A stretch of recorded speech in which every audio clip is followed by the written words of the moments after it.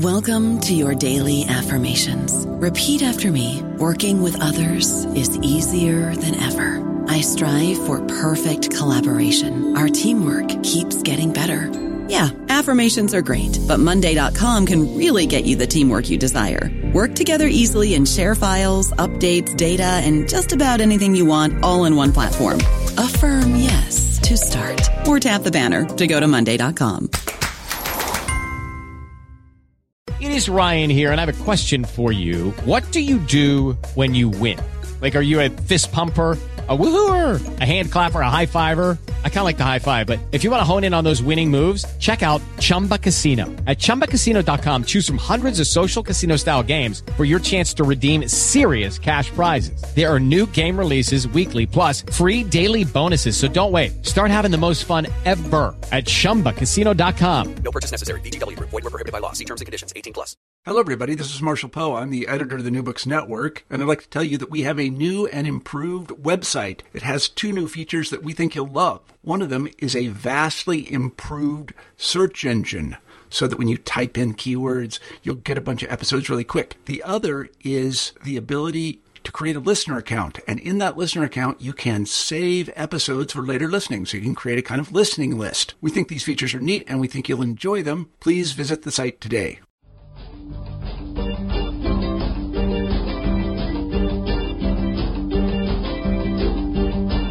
Welcome to the New Books and Philosophy channel of the New Books Network.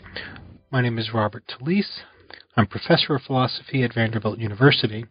I co-host the channel with Carrie Figdor. Carrie is associate professor of philosophy at the University of Iowa. Today, my guest is Professor Carlos Fraenkel.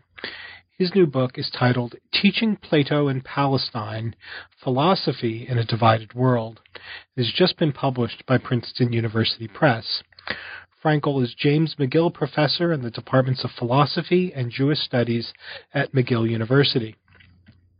We tend to think of philosophy as a professional academic subject taught in college classes with its own rather specialized problems, vocabularies, and methods. But we also realize that the discipline has its roots in the Socratic activity of trying to incite debate and critical reflection among our fellow citizens.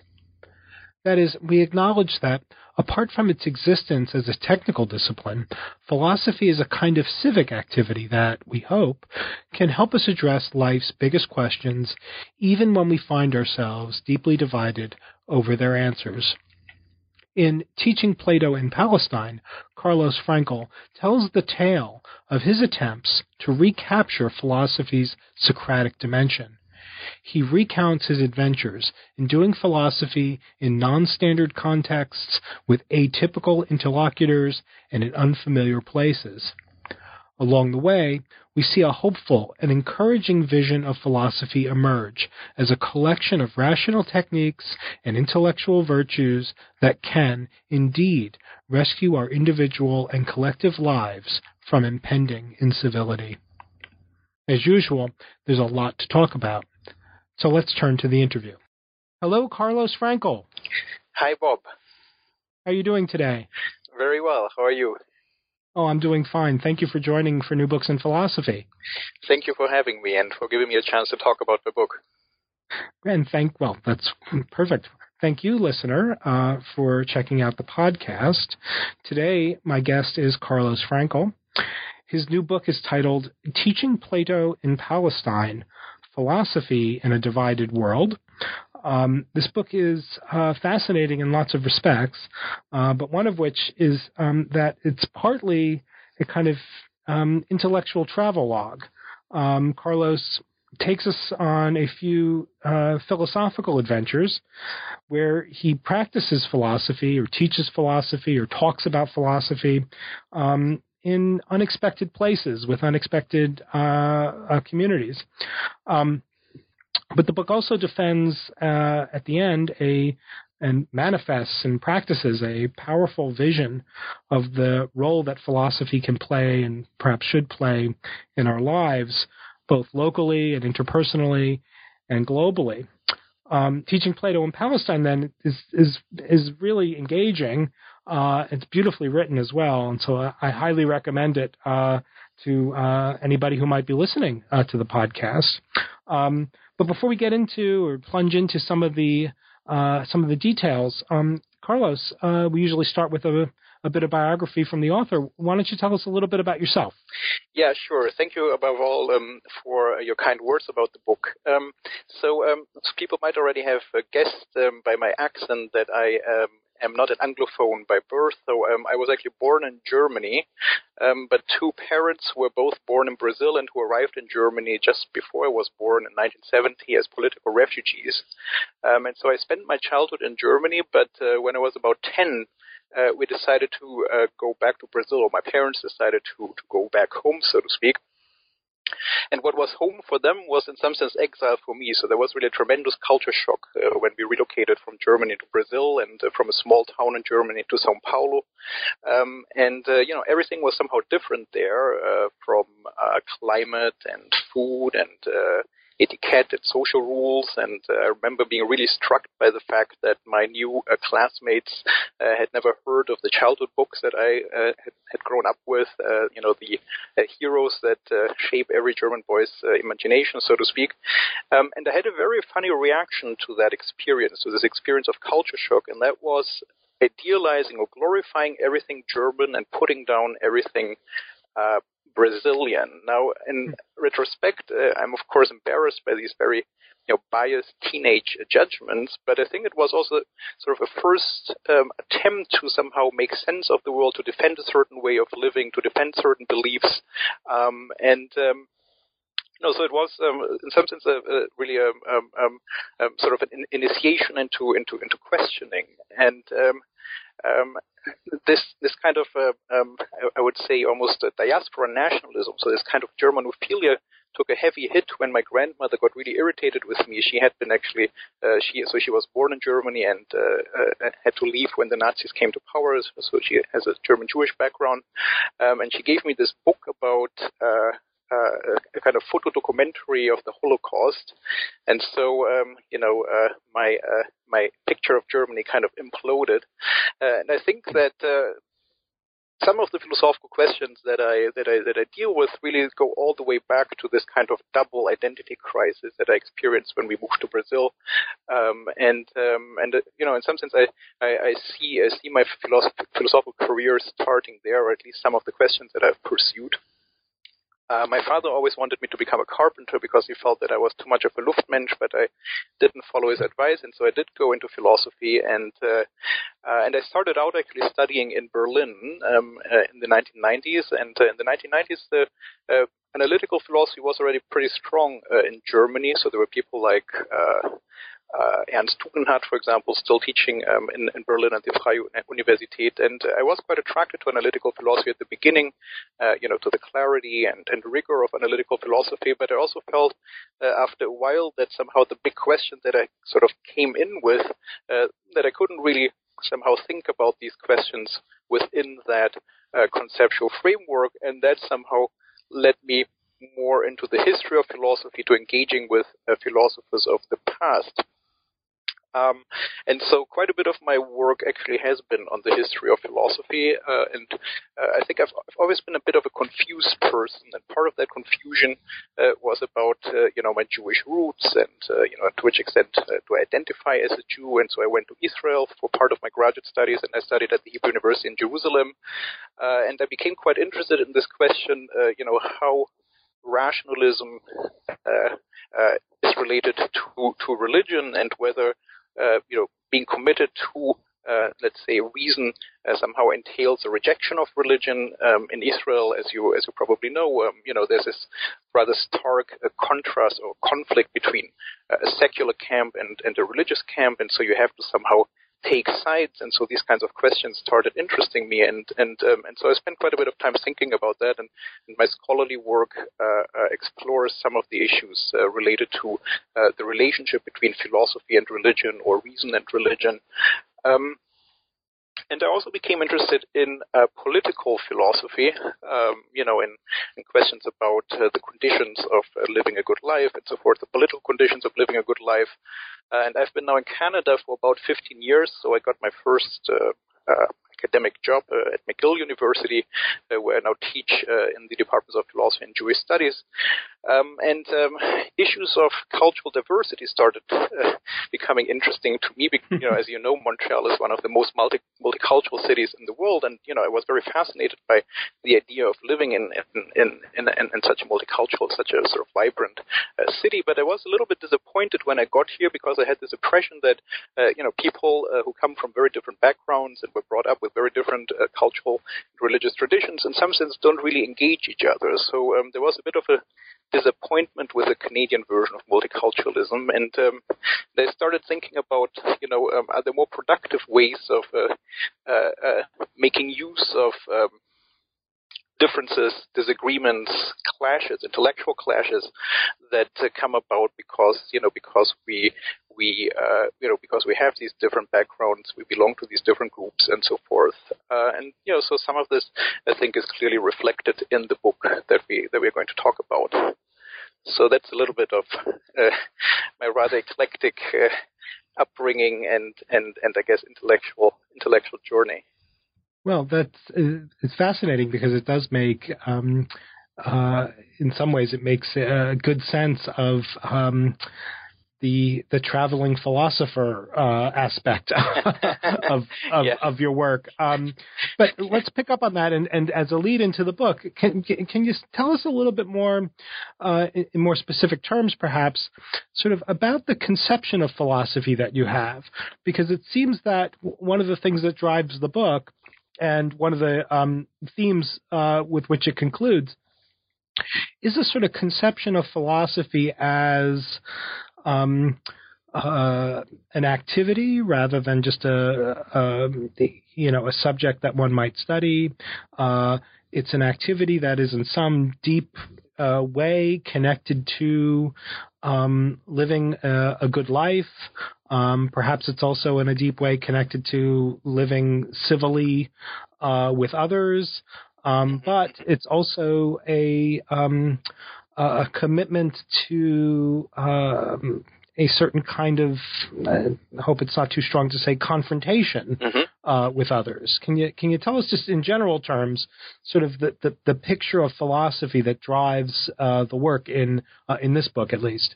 Yeah, sure. So I think the concept of philosophy that I propose in this book is really a very deflated one. So I don't speak of philosophy as, let's say, a grand theory like Marxism or so.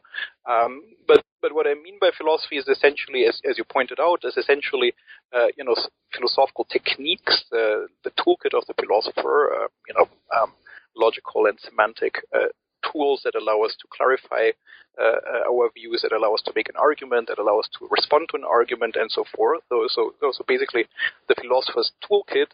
And then also I would say something that one can maybe call the virtues of the philosopher, and above all here, the virtue of loving the truth more than winning an argument, right? So if you want to have the kind of productive discussions that I sought out in these philosophical adventures that are described in the book, then I think you must go into this with the idea of not somehow convincing your interlocutor of your views, but really you have to go into it as with a sort of open mind and with the goal of jointly searching for the truth. So this is really these are the two basic components of the concept of philosophy that underlies this book. So philosophical techniques, philosophical virtues, and in part. It's not that I don't think that philosophy cannot be more than that, but I think for this specific project where, I go in and I engage communities that have very different backgrounds and where people, have profoundly different views from my own, so I didn't want to go into this somehow in order to convey my own wisdom, in order to somehow convey my own views. So I didn't conceive of philosophy here as a way of teaching something, but really as some kind of foundation for having a productive conversation. And as you said, not just entirely peaceful conversation, but also confrontation where you really discuss about things that you deeply care about, but also deeply disagree on with your interlocutor. So I'm all for conflict as long as it, is intellectual conflict, as long as it remains within the realm of debate and doesn't turn into violent conflict. But I think that our differences can be made productive if we channel them into what I in the book call a culture of debate. Right.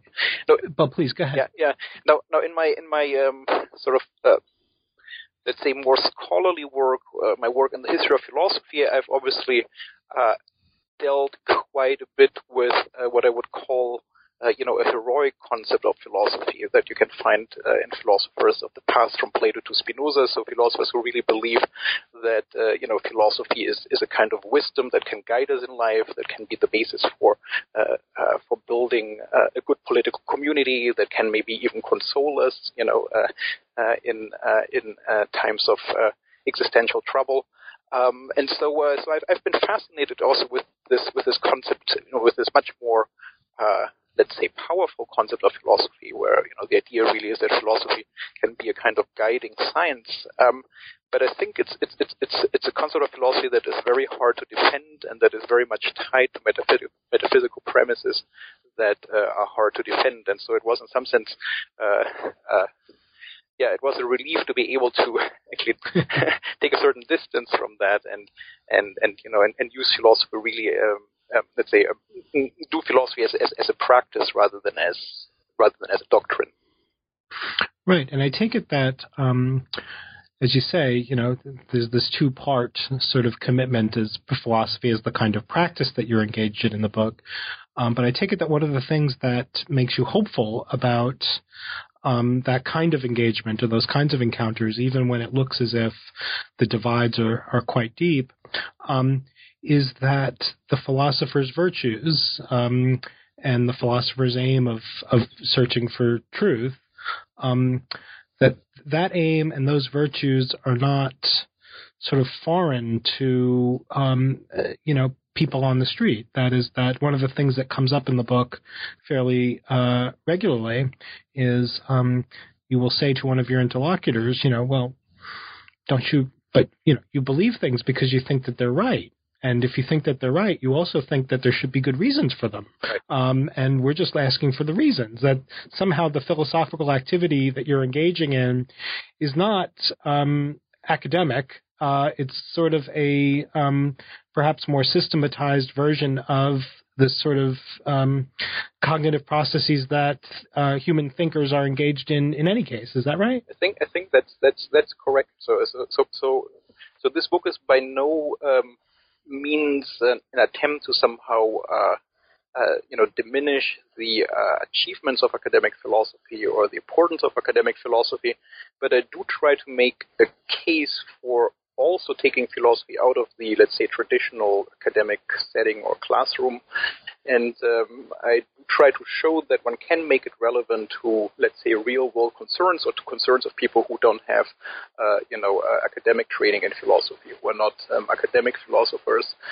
So taking it out into the street, and my sense is that, one can really go back and forth between these spheres. I think we can, make the training that we have received in philosophy useful also outside the academic sphere, that we can use that to help, in some sense, disseminating this practice of philosophy, right? So I don't see the philosopher in this kind of public role as a teacher of doctrines, but I do see him as someone who can facilitate conversations and who can, in some sense, provide the tools or lead people to the tools with which these conversations can be conducted.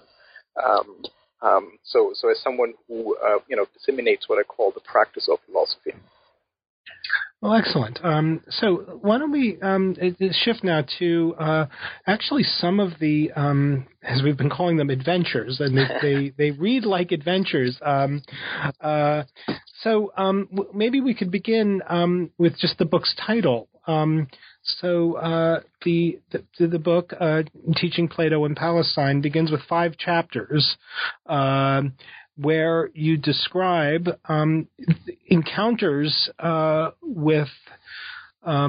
encounters as a philosopher or as somebody practicing philosophy with people in what we might call non-standard environments. So definitely not classrooms or not standard kinds of classrooms.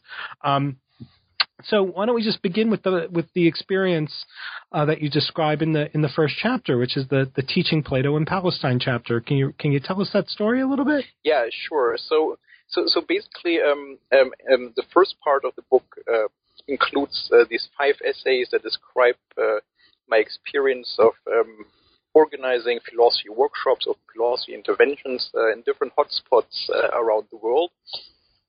And so I've organized these workshops or interventions over a period of 5 years. So the first one took place in 2006, and the last one in 2011. And so the first essay is also the one that gives the book as a whole its title. So this was a workshop that took place at a Palestinian university, Al-Quds University, which is a Palestinian university in East Jerusalem. And so I went there in 2006 and taught one semester. I taught a seminar at this university, and I taught this seminar together with Sari Nusseibeh, who is a prominent Palestinian intellectual and philosopher. Some of you may actually know his name.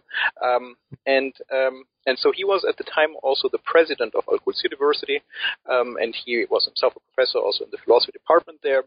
And so we basically co-taught this class, which was a class for advanced undergraduate students. And so we had 7 young men and women in the class. And we started out the class with a text by Plato, and hence the title of the book, Teaching Plato in Palestine. And then we also read texts by medieval Muslim philosophers and Jewish philosophers, so Al-Farabi, for example, or Maimonides, who build on Plato and who try to work out what I call an interpretation of Islam and Judaism as a philosophical religion, as a religion of reason. And at the same time, our aim in this class was to use these historical texts, these ancient and medieval texts, as a kind of springboard to also engage with the contemporary concerns of our students, political concerns, religious concerns, and so forth. So that was the basic idea behind this first workshop, and I think it worked out actually quite nicely. So we often were able to go back and forth between these ancient texts and questions that our students were struggling with, and I can give you a couple of examples of these kinds of intersections of historical material and contemporary concerns. Yes, please do. Yeah. So we read, for example, excerpts from Plato's Republic, and so one of the questions that Plato at the beginning of the Republic, in Book 2 of the Republic, tries to ask is this sort of basic question about justice, whether we value justice for its own sake as something that is intrinsically valuable, or whether we only value justice on account of its consequences, right? So are we just because we want to be just, because we cherish justice itself, or are we just because we want to benefit from the positive consequences of being just and avoid bad consequences of not being just? So are we just because we just want to secure a spot in heaven and avoid burning in hell, or are we really just because we are convinced that justice is a good thing? So that's sort of a basic question that Plato starts the Republic with. As far as I can tell, all of our students were Muslims, and I think they were also all pious Muslims. So to just give you an example, one of the students, a girl by the name of Gisma, she at one point during a break in our class, she showed around photos of a wedding that she had attended on the weekend, and some of the photos I and the other men in the class were not allowed to see because she appeared in them without her veil, and being seen unveiled in public by men is considered illicit. So just to show that our students were quite strict in their observance, in their religious observance. The thought experiment that Plato proposes in Book 2 of the Republic, which is a famous one, the Ring of Gyges, is this idea that what would you do if you had a magical ring that every time you put it on makes you invisible and allows you to commit whatever injustice you fancy without having to fear any kind of bad consequences, any kind of punishment for that. right? And so what Plato is trying to get at is, whether if you had this ring, whether you would actually use it in order to become an unjust person, or whether you would nonetheless remain just because you appreciate justice for its own sake, because you think it's intrinsically valuable. And it was very interesting, to see the reaction of the students. So the same student, Bisma, whom I had mentioned before, was actually one of the students who said that if she had this magical ring, the ring of Gyges, she would actually choose injustice over justice, impiety over piety, because there wouldn't be a reason anymore to to be observant, to follow the rules, and so we really got an interesting discussion going about this very basic question. Why do we choose to be just or pious? What are the reasons we have for that? And it was really quite fascinating. So that's one example where you can see in some sense how, let's say, religious concerns, became an object of discussion, became an object of reflection. But obviously, these students also had political concerns. And so we also had a very interesting discussion about this question of nonviolent resistance, nonviolent opposition to the occupation. And Sari Nusseibeh is actually one of the most prominent advocates of nonviolence in Palestine, in Palestinian intellectual circles. And his basic argument is that nonviolence is a good thing for prudential reasons, because it's the most efficient way of getting what Palestinians want to get, namely some kind of political independence and an end of the occupation. And what he says is that Israelis are sort of enlightened occupiers. So he compares them to the British. So nonviolence doesn't always work, doesn't work in every conflict, but he does think that it would work in the Israeli-Palestinian conflict, because he thinks that Israelis are sufficiently enlightened to see that if they were confronted with nonviolent resistance, they would realize that the occupation is not justified. And in addition, he argues nonviolent resistance would secure the entire world's sympathy for the Palestinian cause. So not only would Israelis realize that the occupation is not justified, but there would also be a tremendous amount of pressure on Israel from outside to end the occupation. And so he argues that this is the most efficient way of getting what Palestinians want. And so he thinks that nonviolence is what you should choose on prudential grounds. Now, obviously, one can discuss this argument and raise objections to it. But what was interesting for me is that we had an interesting conversation about this when we again were engaged with the Republic, and more specifically when we talked about Plato's moral psychology. So as you know, for Plato, the human soul is not just rationality. So we are not just our soul is not just made of reason, but it also has these irrational impulses and desires that often conflict with reason. And Plato thinks that if we don't manage to somehow subdue these irrational impulses and desires, then they might actually get control over our behavior. And so one of the key virtues that Plato recommends in the Republic is sophrosyne, or moderation, self-control. Right, so if you want to live according to what reason prescribes, then you need self-control in order to keep your irrational impulses and desires in check. And so the question that we discussed in class was whether this virtue of self-control might, in some sense, be a key to resolving the Israeli-Palestinian conflict, precisely because it allows you to control the reflex or the desire to hit back when you get hit, and because it allows you to choose nonviolent resistance, which is, at least according to Nusseibeh's argument, which is what reason prescribes, right? So you can implement the instructions of reason if you have that virtue, and if you refrain from hitting back when you get hit.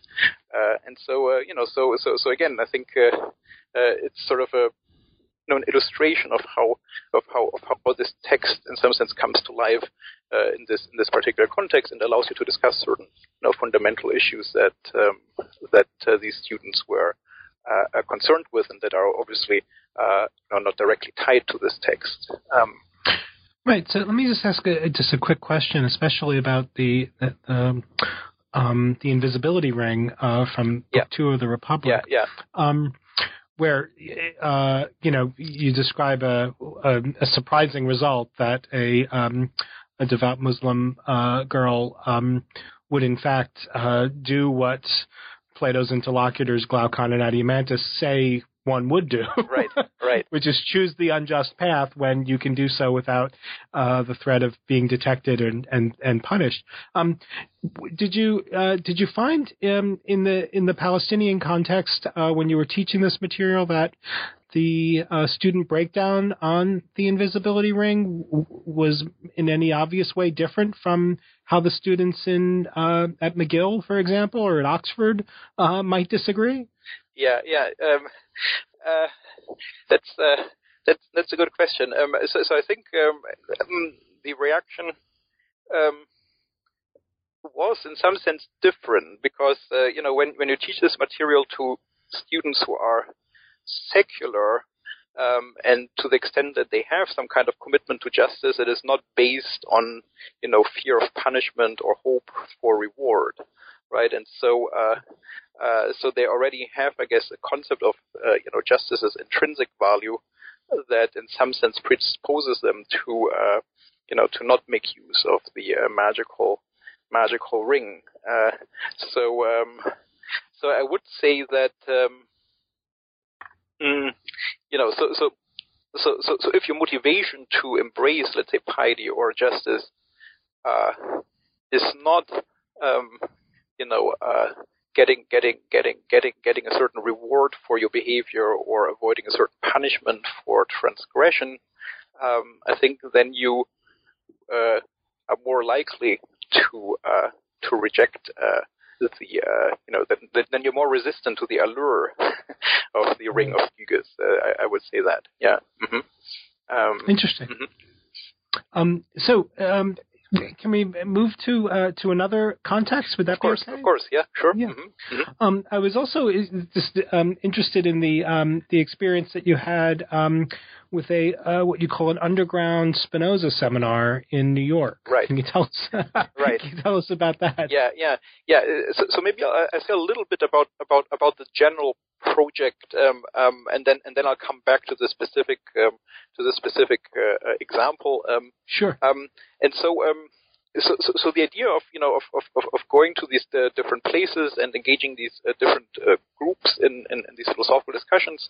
So part of the motivation was basically to seek out places of conflict, right? So I did a workshop at this Palestinian university. I did a workshop in Indonesia at a state Islamic university, and then I did the workshop that you just mentioned with a group of lapsed Hasidic Jews in New York City, and then I did some classes with actually high school students in poor neighborhoods in Brazil, and the last workshop took place with a group of Mohawk. With the First Nations community, a Mohawk community on the border between Canada and the U.S., and these are all places, in some sense, fraught with conflict, different kinds of conflict, of course. So you have the Israeli-Palestinian conflict, obviously, that we already talked about a little bit. You have the more general conflict between Islam and the West that has become important since the end of the Cold War. But you also have a conflict like religious orthodoxy versus urban modernity, as in the case of Hasidic Jews in New York. You have social and racial divisions in Brazil, and obviously you have the scars of colonial history in First Nations communities and Native American communities in North America. And so part of the basic idea of the book is to show that philosophy, in this deflated sense that I described at the beginning of our conversation, that philosophy can be useful to address the questions that these kinds of conflicts generate, right? Questions about God's existence, the question whether, for example, violence is justified, that we already talked about, how one should live,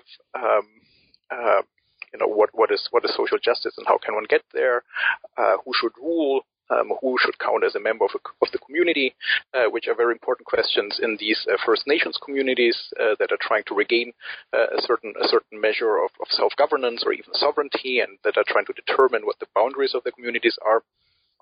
And so this was sort of the general impetus for these adventures and travels. So in New York, I basically found a group of Satmar Hasidic Jews, and the Satmar community is really the most secluded community of all in the Hasidic Jewish world. But these were really Hasidic Jews of a particular type, because, as I mentioned, they were lapsed Hasidic Jews, and they really lived a fascinating double life. Outwardly, they were good members of the community, and practicing Orthodox Jews, and they would go to the synagogue every Friday and Saturday for Shabbat and so forth. So they really kept up these ultra-Orthodox appearances, but inside they were complete freethinkers who had broken away entirely from the Jewish tradition and believed in nothing. So there was a real sort of fundamental existential intellectual tension, conflict that they were living, and they were in some sense thrilled by it. They really enjoyed this sort of double life. They felt it as it was an enrichment for them in some sense. I remember, for example, towards the end of this workshop, we actually read some Nietzsche. So again, we started with Plato. We also read Al-Ghazali, and I'll maybe say a little more about Al-Ghazali in a minute. We read Maimonides, Spinoza, and then we ended with Nietzsche.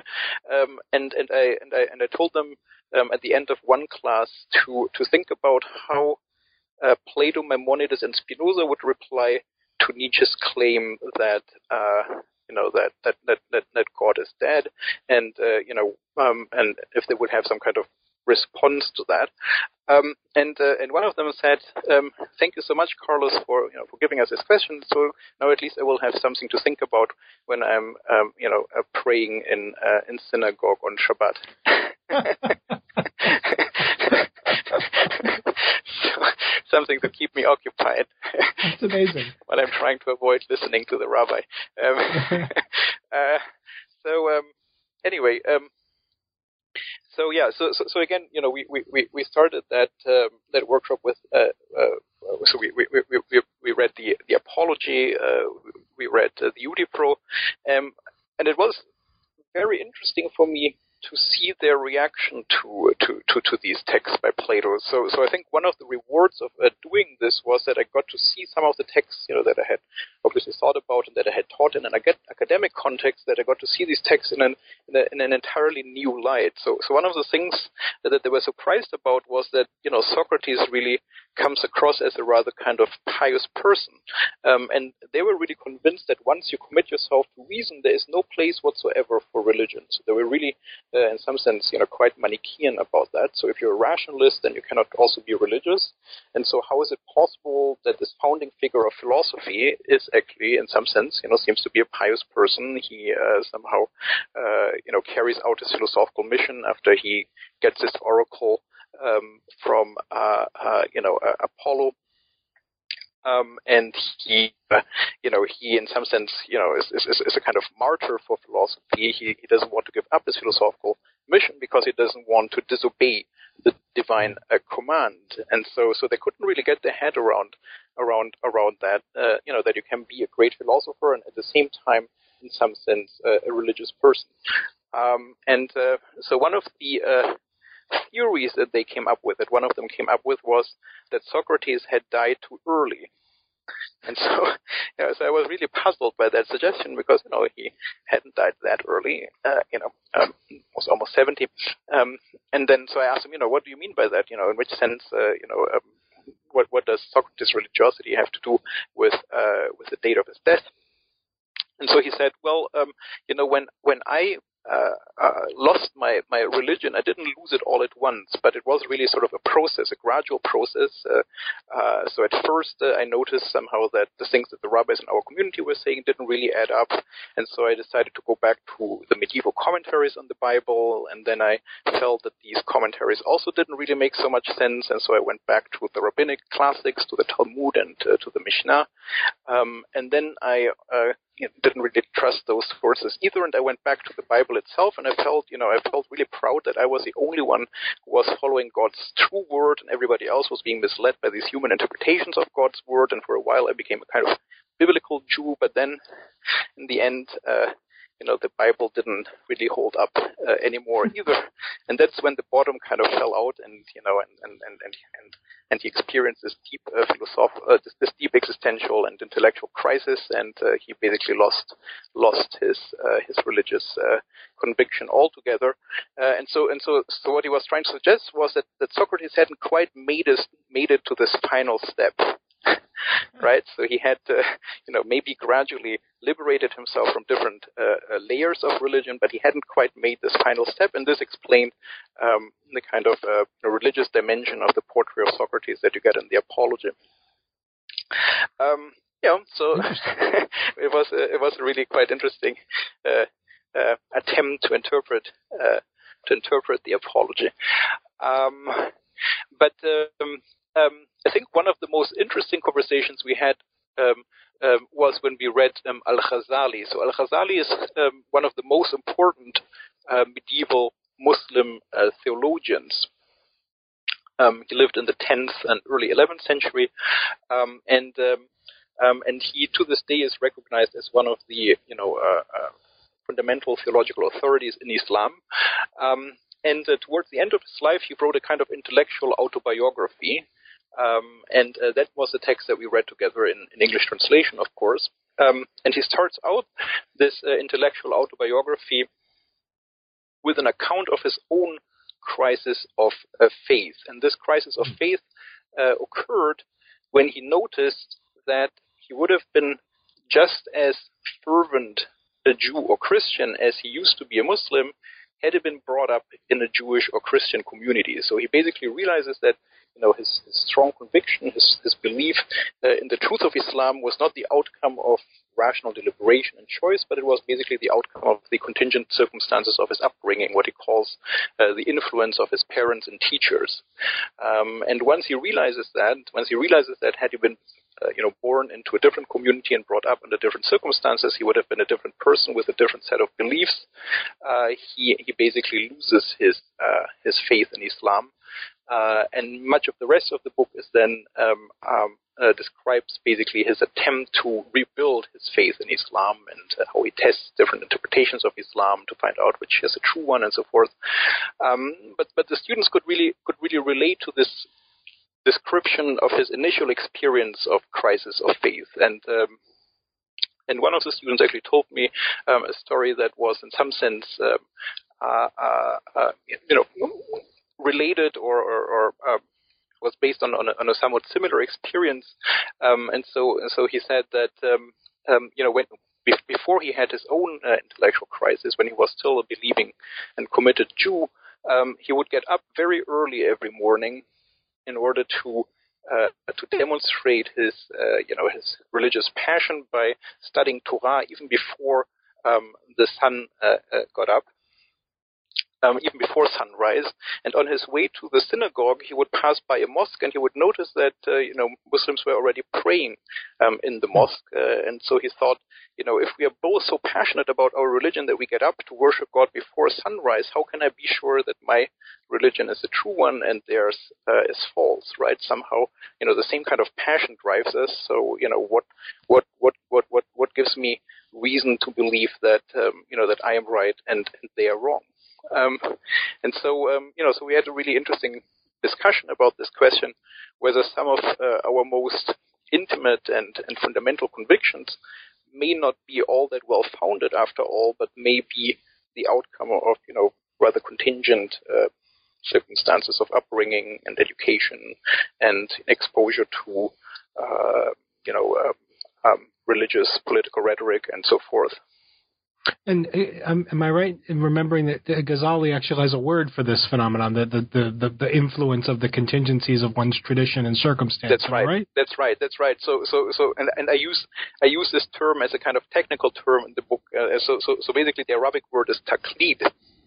Right. And it's not so easy to translate, but it basically means submission to the authority of teachers and to the authority of parents and teachers in an uncritical way, or the uncritical acceptance of the teachings that one receives from authorities.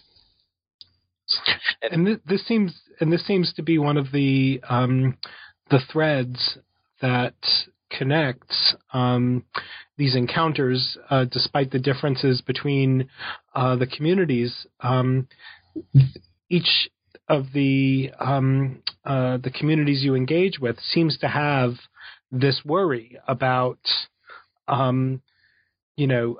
blindly following the tradition rather than seeing the reasons in favor of it. You keep raising the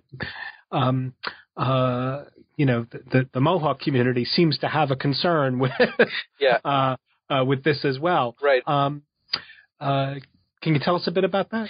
Yeah. So I think the Mohawk community is a good example of, where you, in some sense, you don't really have to bring philosophy to them. They're already engaged in a kind of, a vigorous conversation, and in part that is due to the many differences among different groups in these communities. And these differences are really due to, to colonial history, right? So you find Catholics there, you find Protestants there, you find different attempts to revive some kind of ancestral tradition, going back to what they believe is, the culture and religion of their ancestors. And you find secular people there. And so in some sense, you already have a debate that is due to this fractured colonial history.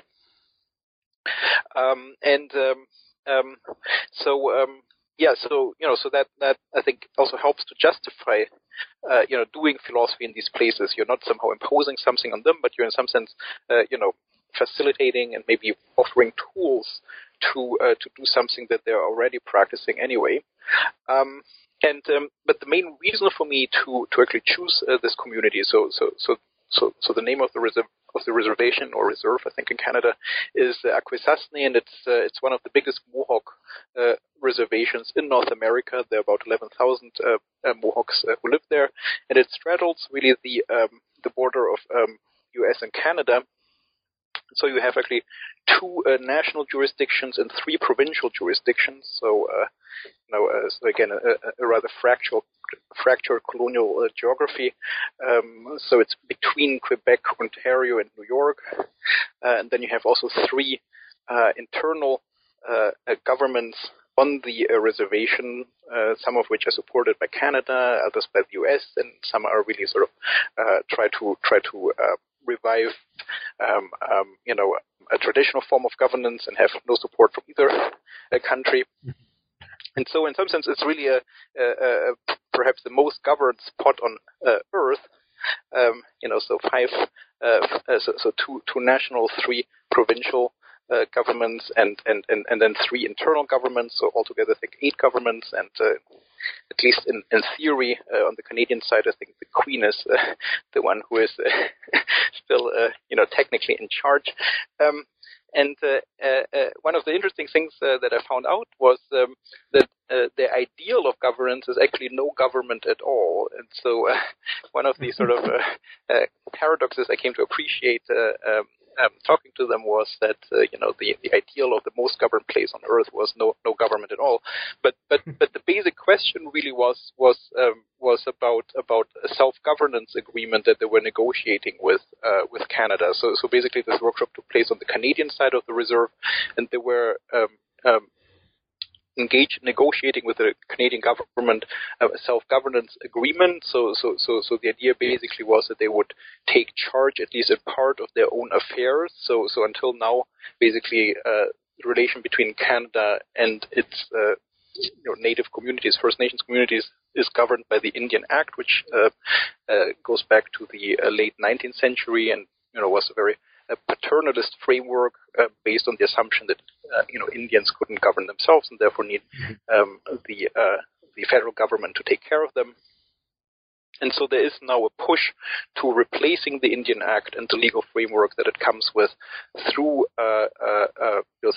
self-governance institutions.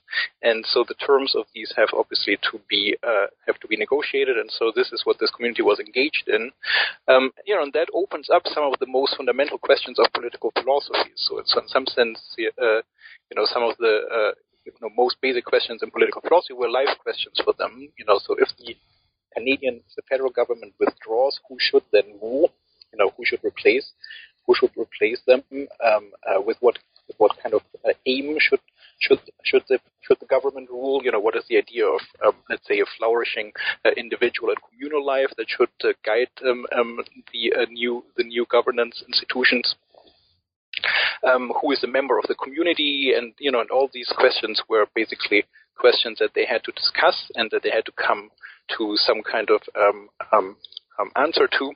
And as I mentioned, because there are so many different factions on this reservation, people have different views on these issues. And so I think part of the attraction for them to have me there and to facilitate a discussion was that that they really needed to have this conversation, and so they appreciated someone who, in some sense, was neutral, who came from the outside, who didn't take sides, and who had let's say tools that would help them to conduct this kind of a conversation.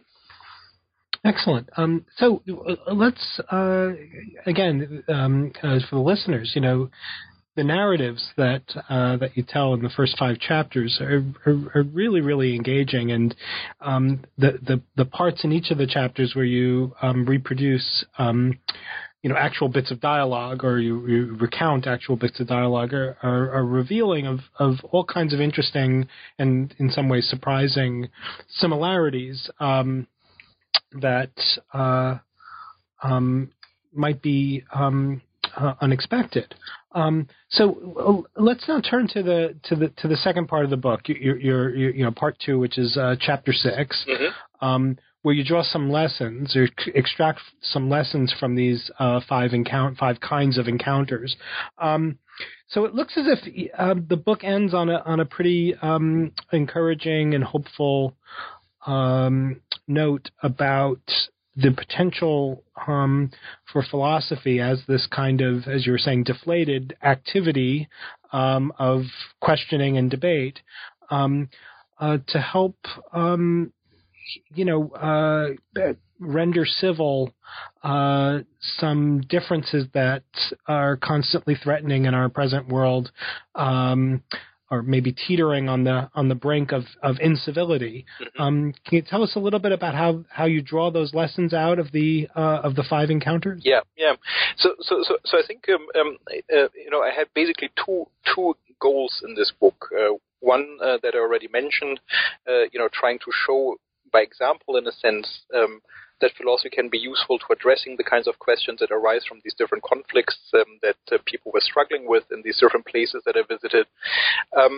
But at the same time, as you can imagine, in these workshops, different viewpoints often clashed, right? So people would disagree with me, but they would also disagree amongst each other. I just mentioned, the diversity and the fractured nature of the First Nations community. So there were internal disagreements, and so the second main point that I try to argue in this book is that fundamental disagreements, on moral, philosophical, and religious issues are actually not a bad thing, but that they are a good thing as long as we can channel them into what I call a culture of debate, as long as they don't erupt in violence. So a culture of debate on the most basic level is basically an intellectual space where we can discuss things that we deeply care about, but also deeply disagree on across cultural and religious divides. Right? That's basically what I mean by this notion of a culture of debate. And the idea here is, if we imagine, let's say, humankind engaged in a kind of global conversation, there would obviously be many things that we disagree on, from God's existence and the origin of the universe, and how one should live, how one should educate one's children, how one should treat differences between genders, what constitutes good politics, how political power should be related to religious power, and so on and so on, right? So I think we disagree on all these things. Obviously, I think, we, or at least most of us, I think, agree on that we don't want these disagreements to turn into violence, right? So let's say Muslim fundamentalists shooting cartoonists in Paris for publishing caricatures of the Prophet Muhammad, or a couple of decades earlier, also in Paris, Christian fundamentalists torching cinemas for showing Martin Scorsese's The Last Temptation of Christ, which many Christian groups, conservative Christian groups, considered sacrilegious. We don't want that. What I basically argue is that what we also don't want is this kind of multicultural complacency, where we basically say that each one of us is entitled to his or her own opinion, and we are not going to engage with each other, and we will somehow treat all these opinions as equivalent, as equally good. So in some sense, this culture of debate tries to steer a middle way between, I guess, violence, between war and peace, right? So it's war. It's in favor of war, but intellectual war, as it were. So it's in favor of intellectual conflict. Now, why do I say that? Having these disagreements and discussing them is a good thing. And so, to give you a simplified version of the basic argument, so the anthropological assumption here is, the assumption about human nature here is that we do have a desire to figure out the truth about these big issues that I have mentioned before. Mm-hmm. So I think most of us feel uncomfortable if we suspect that our views on these issues are false. So I think most human beings want to get to the truth, to get to the bottom of these issues. And obviously, we all have strong views, or we have views, and often strong views on these issues, right? So we have convictions about whether God exists, what the origin of the universe is, how one should treat gender difference, how one should educate one's children, and so on. But having views, and even strong views on these issues, doesn't entail that we actually right on them. Right. And so if you're willing to concede that, you may be wrong, so if you're basically a fallibilist, so if you're willing to concede that the things that you believe are right may be wrong, may turn out to be wrong, then I think you have a good reason to engage in these kinds of debates across cultural and religious divides, because they're basically an opportunity for you to critically think about the convictions that you hold, and these are, as I say, convictions that are quite basic convictions, that are convictions around which we organize our, individual and political life. So these are not just, frivolous questions, but these are sort of fundamental questions. And so, so in that sense, and I think, discussions are all the more productive and interesting if they occur across culture and religious divides, because then we cannot rely on the narratives that we were brought up with, right? So when Jews discuss with Jews, and Palestinians with Palestinians, and secular people with secular people, and so forth, there's this sort of kind of background, this sort of set of background agreements that doesn't then lead to to grappling with the more fundamental questions. But if you have these discussions across these boundaries where you cannot rely on the narratives that you were brought up with, then you're actually forced to argue for your views. And so it puts pressure on you to come up with reasons, to come up with arguments, to defend your views, and in that process to also critically reflect on your views. Right. So this is a very attractive model, at least from my perspective, and I think that from the perspective of philosophers generally, this is a pretty good image of what we do and what we try to instill in our students interest in doing. But you do consider sort of a certain kind of pushback that alleges that your image of the culture of debate is a kind of imposition of a certain Western Enlightenment ideal of the individual and the individual rationality and other kinds of sort of pretty particular cultural and political aspirations that come along with the Enlightenment. So what can you run us through what you say about the worry that the culture of debate is really just a subtle form of cultural imperialism? Right. So so I came across these objections a few times, and so I felt that I should address it in the book. And I think part of the answer really lies in the first part of the book, where I often use texts, philosophical texts that are tied to the religious tradition of the groups that I am engaging. Right. So in order to build on local traditions of critical reflection and debate. And so, obviously there is a vibrant tradition of philosophical thinking, both in the traditional Islamic world and, in the Jewish tradition. Obviously there is also, a lot of philosophy going on in the Christian world. Now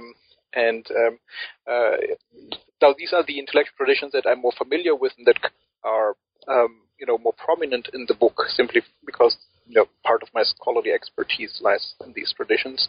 But obviously, there is a very rich tradition of debate and philosophy, also in Eastern religions, especially in Buddhism, but also to a certain extent in China.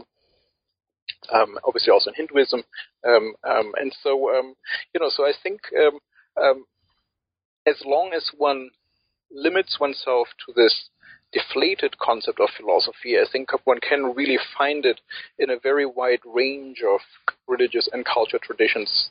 And so, it is at work in these traditions. It's not something that we import into them or something that we try to impose on them, but, people have been engaging with fundamental questions within these contexts, for a very long time. And so, so one can build on those local traditions, I think, of philosophy. And another objection that I try to address is that fallibilism is something that is very unattractive to religious interlocutors, right? So many of my interlocutors were not secular, but deeply religious, pious, devout, is it actually possible to convince them to embrace fallibilism? Wouldn't they say that maybe reason is fallible indeed, but this is just a reason to actually not follow reason at all, but to somehow, simply go with faith and accept the truth, not based on arguments, but based on faith, and just circumvent, just avoid philosophical discussion altogether. And I think one might get these kinds of responses, but I actually never got those on the ground. So none of the people, whether Jewish or Muslim or Christian, that I actually talked with gave me this kind of reply. And they were always actually very interested and willing to engage in the kinds of conversations that I was offering. So, on the ground, I must say I've never met this kind of reaction. And I think one can again also point to a number of texts that help to motivate the kind of fallibilism that I think is essential to this project from within those religious and cultural traditions. And one of these texts is precisely the text that we already talked about, Al-Ghazali's intellectual, autobiography, in which he describes, this profound crisis of faith that he experienced as a young man and that basically triggered the search for the truth of Islam that he then describes in the rest of the book, and where he examines different interpretations of Islam, the competing interpretations of Islam, and at the outset he doesn't know which one is the right one, and so this is sort of a model of the kind of quest that I have in mind, and again, Al-Ghazali is not a marginal figure, but it's really the central figure in Islamic theology, and so and I think one can point to other examples that help to show that this kind of approach is perfectly acceptable within those religious traditions. That doesn't mean that one will get everyone on board, but I think one can show that quite a few people could come on board and could participate in this without having to, in some sense, betray their religious or cultural tradition. Well, Carlos, you've been very generous with your time, and it's been really wonderful to talk to you about your book, Teaching Plato in Palestine. Last question I typically ask when we've got a minute. So, what's your next project? Will you do more philosophical traveling? Not on the short term. So I have no other philosophical adventures lined up right now.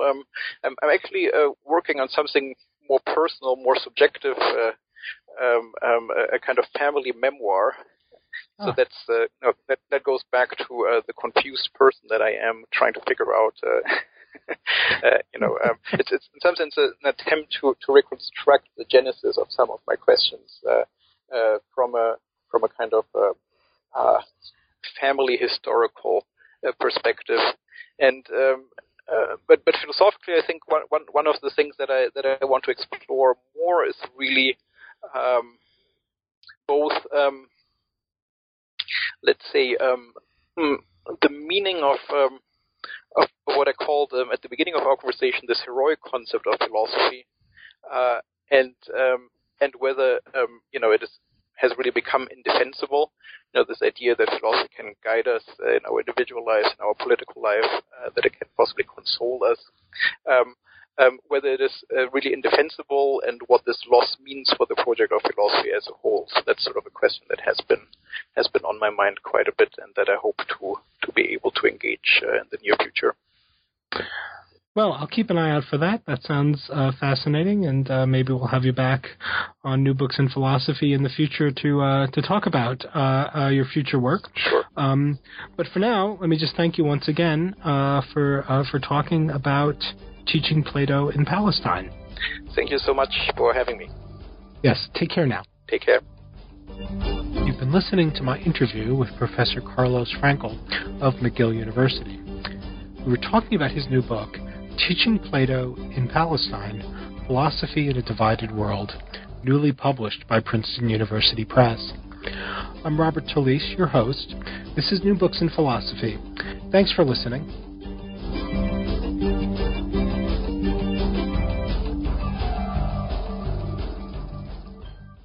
Lucky Land Casino, asking people, what's the weirdest place you've gotten lucky? Lucky? In line at the deli, I guess? Aha, in my dentist's office. More than once, actually. Do I have to say? Yes, you do. In the car before my kids' PTA meeting. Really? Yes. Excuse me, what's the weirdest place you've gotten lucky? I never win and tell. Well, there you have it. You can get lucky anywhere, playing at LuckyLandSlots.com. Play for free right now. Are you feeling lucky? No purchase necessary. Void where prohibited by law. 18+. Terms and conditions apply. See website for details.